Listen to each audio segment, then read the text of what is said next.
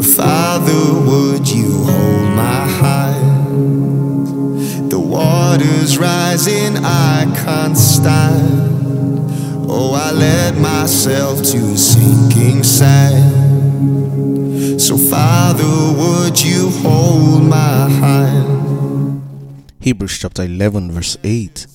The Bible says that it was by faith that Abraham obeyed when God called him to leave home and go to another land that God will give him as his inheritance. And he went without knowing where he was going. Now, this sounds very hectic, because in the natural, you get an inheritance from where you come from.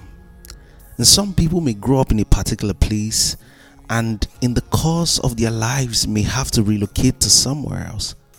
And when it's time to receive an inheritance, they usually are required to go back to where they started from. But in Hebrews chapter 11 verse 8, we see that Abraham's inheritance was not in the place where he was born or in his father's house, but in the place where God has promised him. The truth is that our inheritance in Christ is not behind us. We are required to go forward and not backwards. And so don't be so tied down where you are without seeing that God has put something of greater value to your life in the place where he's sending you to. If you're not moving forward into what God has called you to do and leaving behind what you've always known to do, if you're not moving by faith into what God has called you to do, then you're foregoing your true inheritance in Christ. You know your past, but God commands your destiny, and your inheritance is in front of you, tied up in your purpose and obedience to the Holy Spirit as he leads you into the fullness of what God has for you.